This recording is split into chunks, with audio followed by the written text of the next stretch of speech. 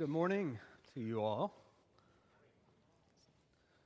We've been looking at Galatians last week and this week and then the next few weeks.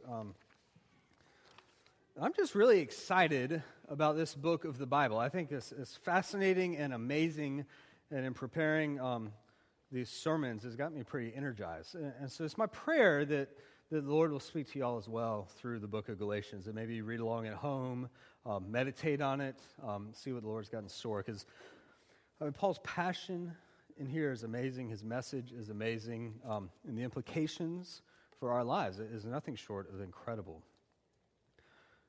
And secondly, before we get going, there's a guy in the passage we read, it's in your Bibles, that Paul calls Cephas. He's talking about Peter.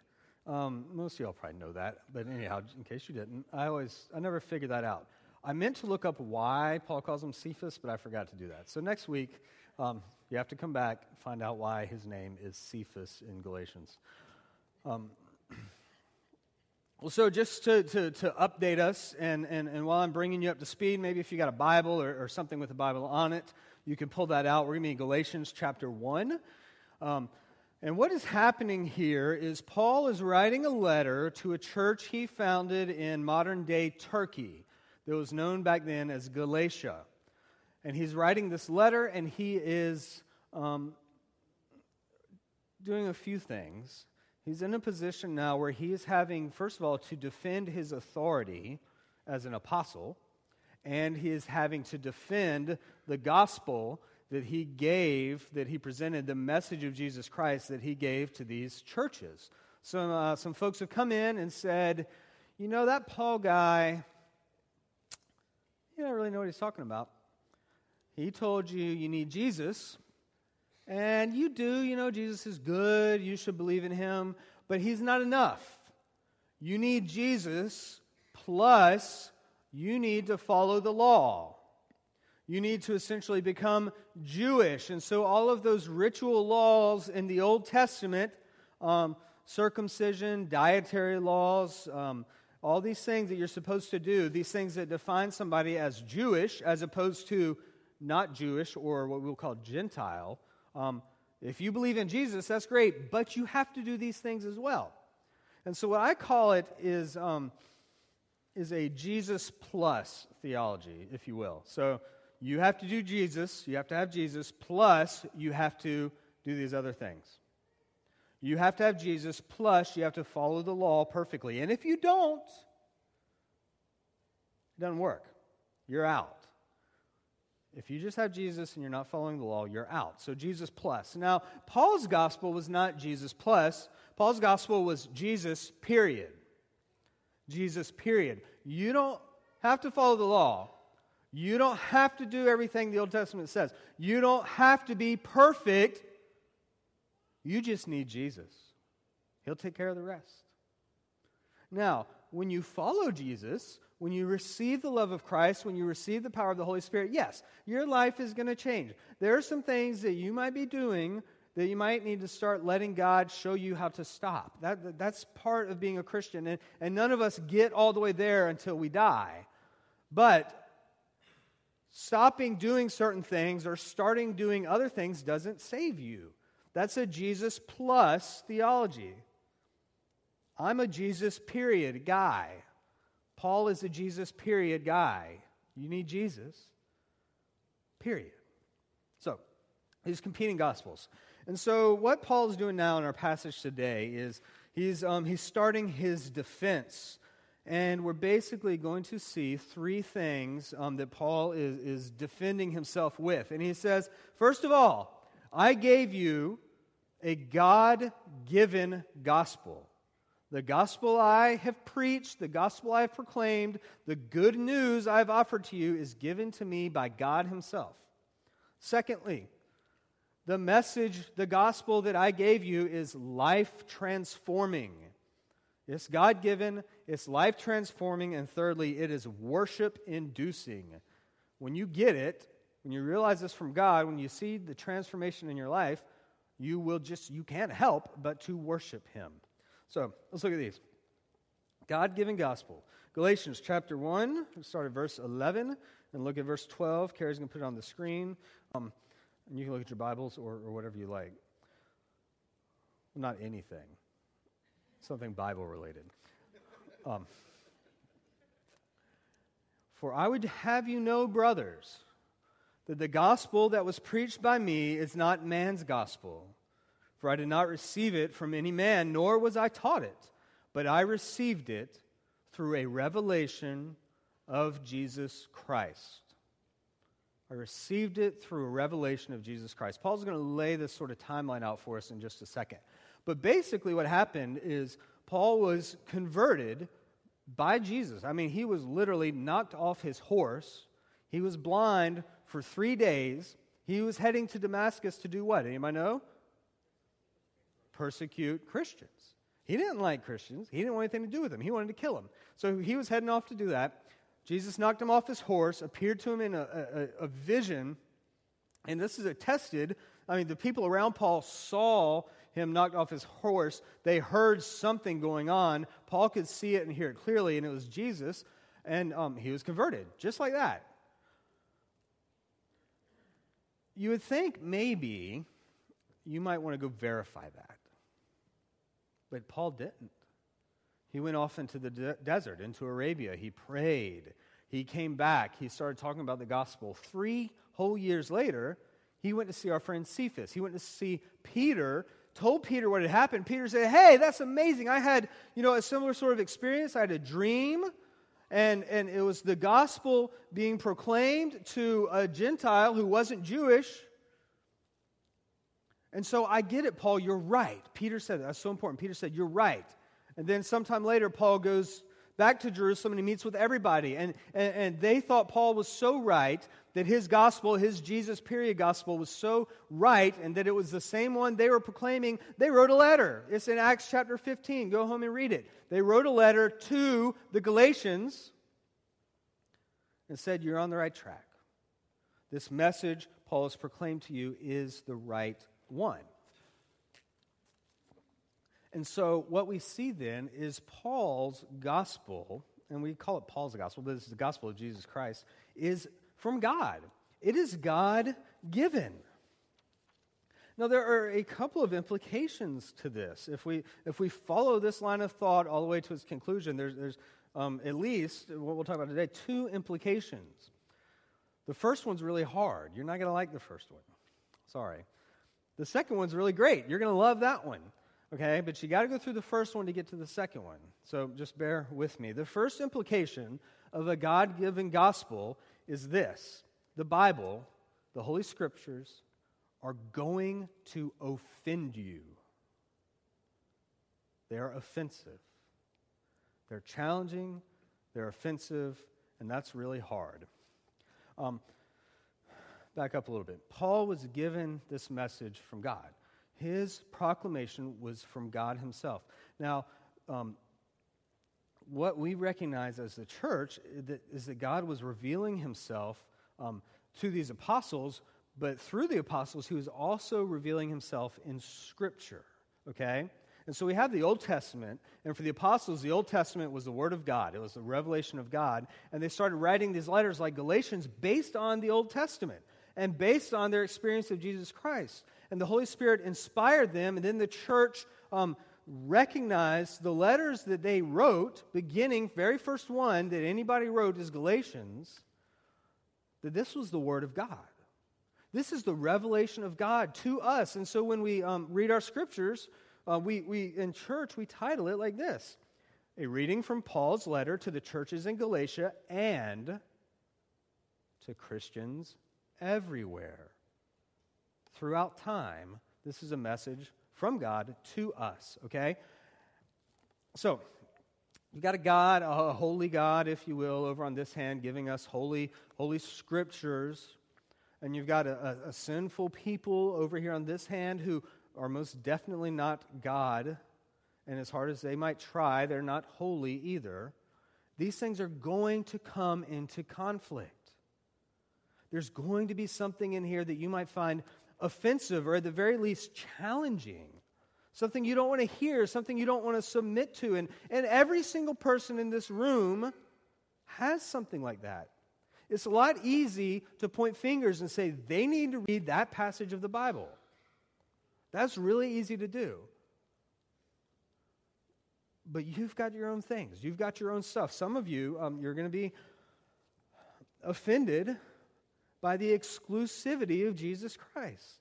You can't escape that. When you read the Bible, it's pretty clear that Jesus Christ is the way to know God. That salvation is through Jesus Christ. And that can be really offensive. Some of us are going to be challenged by the Bible's call to sexual holiness. And that is a big deal. It includes what you do, but it also includes what you look at and what you read. That's challenging and it's hard, and some people don't want to hear it. It can be offensive. Jesus calls us to be pretty radical with our money. He wants us to give it all away. He wants us to give it away for His glory, but He wants us to be very generous. That can be offensive. Some people say, well, the church is always talking about money. Does that offend you? Why? Why? Jesus calls us to be pretty radical towards those who have less than us, those who are poor, who are in need. He calls us to be radical in terms of racial equality even. That there's no black and white in the gospel. There's no Jew or Gentile. It's a gospel for everybody. And some people are going to find that offensive. Now, our first instinct is to do what? Is to start to justify ourselves, right? We like to justify ourselves. And so, parents, the Bible's pretty clear that you are going to be the most effective ones, the ones who are called, who've been given this mission by God to teach them about Jesus Christ. The Bible's absolutely clear about that. Now, you're going to start saying, whoa, that's a great idea, but I don't know what to say. I don't know what to do. I don't know how to do that. You see that? You're starting to justify yourselves. It doesn't say, teach them if you know about it. It says, teach them. You can't, we want to justify ourselves, or with money. Like, well, that's a nice idea, Jesus, to be so generous with my money. But what if I need it? I need to save up in case there's an emergency or a huge catastrophe. I'm going to need this. If I get all of that saved up, then I can be more generous. Justifying yourself. Or, in this area, again, of sexual purity. And maybe this is a word for you, teenagers, or all of us, really. But we say, oh, well, God, yeah, the Bible says we're supposed to wait till marriage? That's so old-fashioned. That can't possibly apply to us today. Paul is so naive. You're justifying yourself. You're justifying yourself. And so,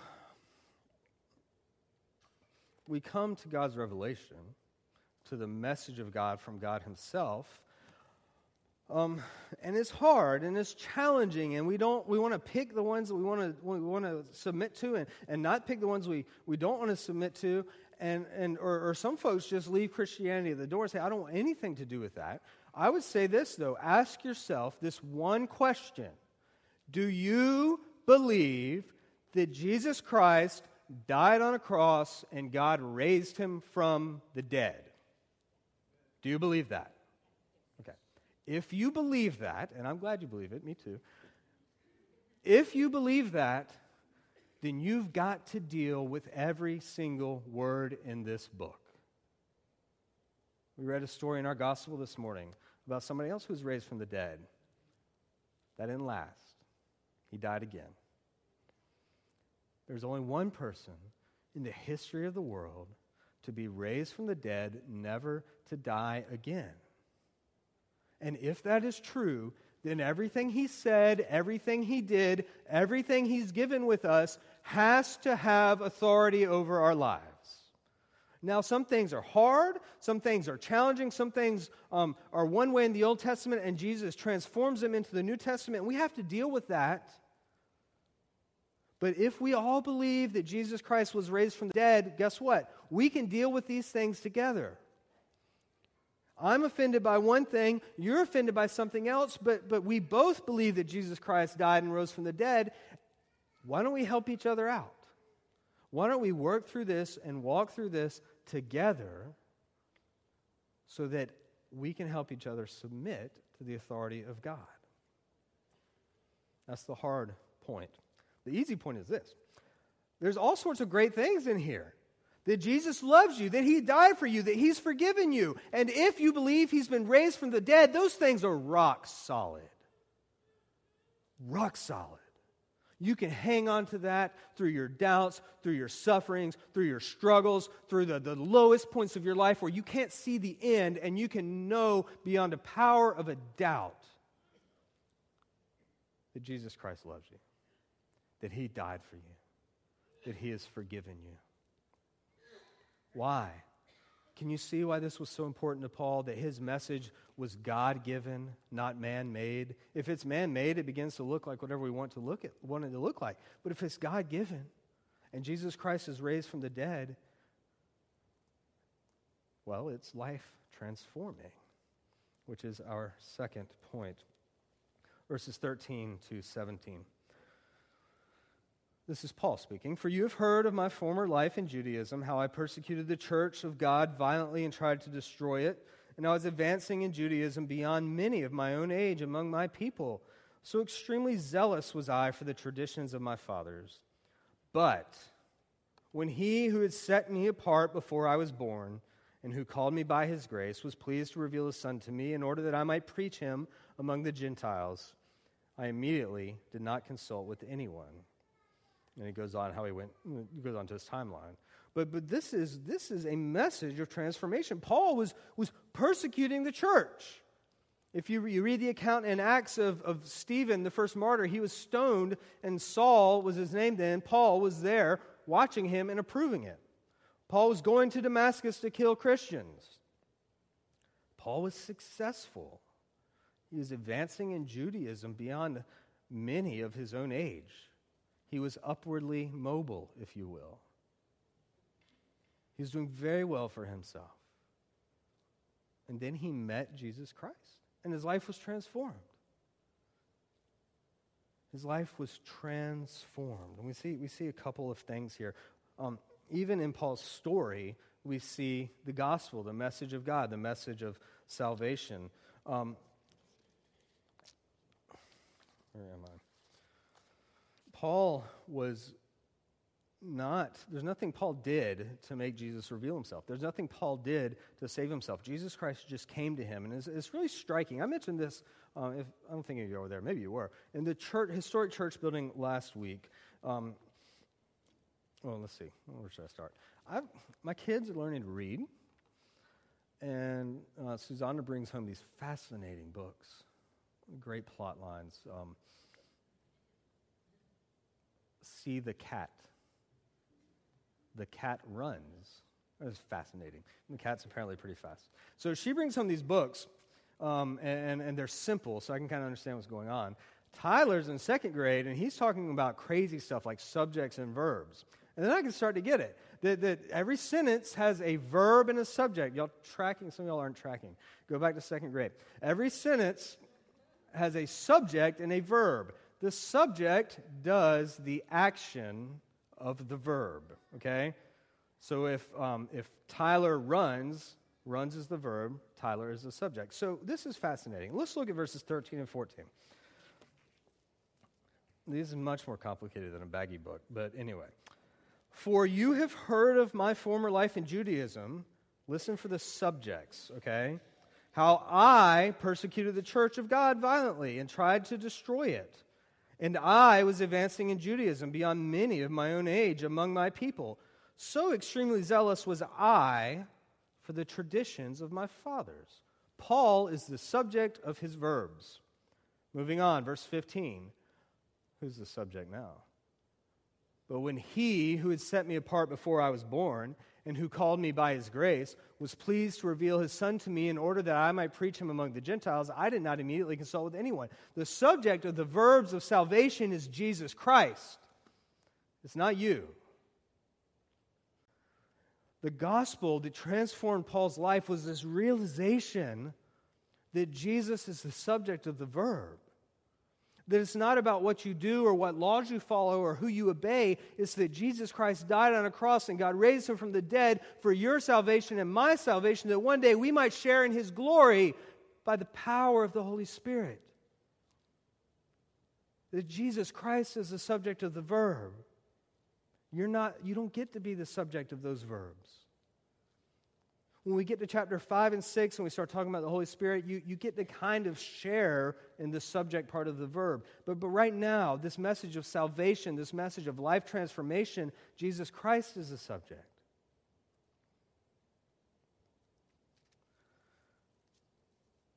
And so Paul's authority and the power of Paul's gospel, he roots in his transformation. The second thing to think about is we can root that same gospel power in our own transformation.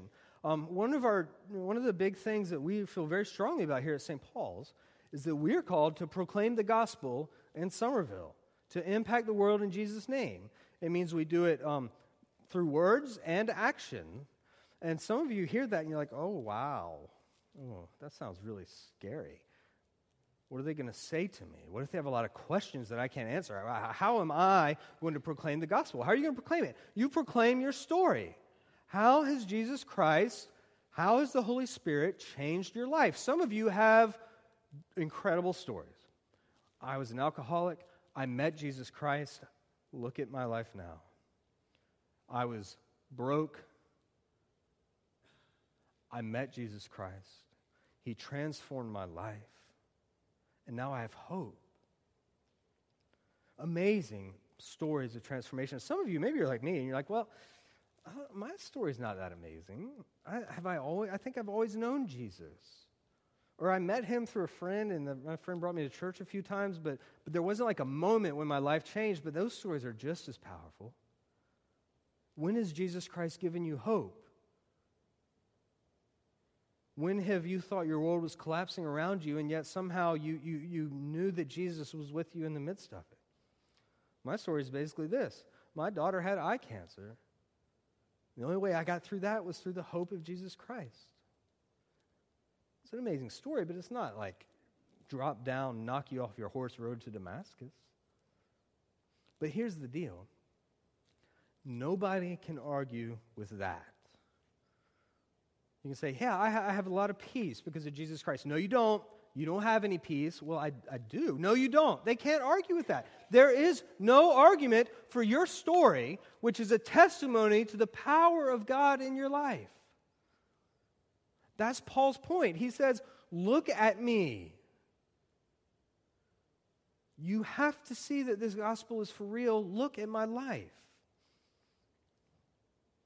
Finally, the very last line in this passage says this, and they glorified God because of me. The apostles in Jerusalem have yet to meet Paul except for Peter, but they've heard stories of, say, for instance, this church in Galatia. They've heard stories that Paul used to be persecuting Christians, and now he's helping them and serving them and proclaiming the Christian message.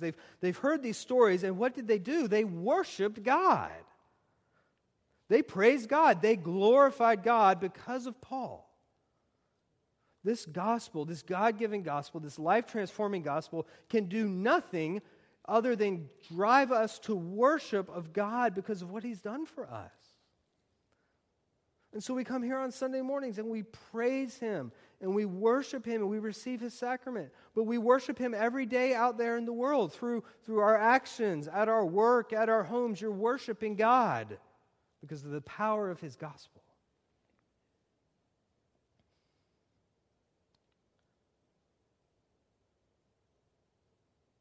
Do you know that God?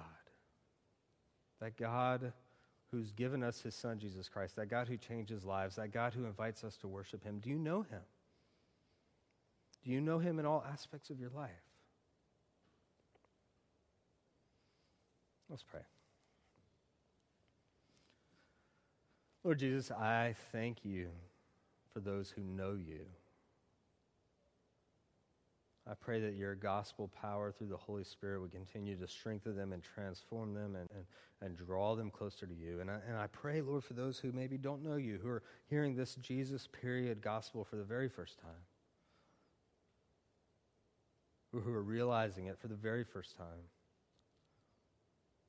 And I pray that you would touch them, that your Holy Spirit would come upon them. And if it doesn't happen today, maybe tomorrow or maybe next week or maybe next year, but I pray, Lord, that you have planted that seed in their life of transformation, that they too would one day have a story that I was like this and I met Jesus and now look at me. We ask this, all of this, through the power of your Holy Spirit, to the glory of God the Father, and by the grace of God the Son, Jesus Christ. Amen.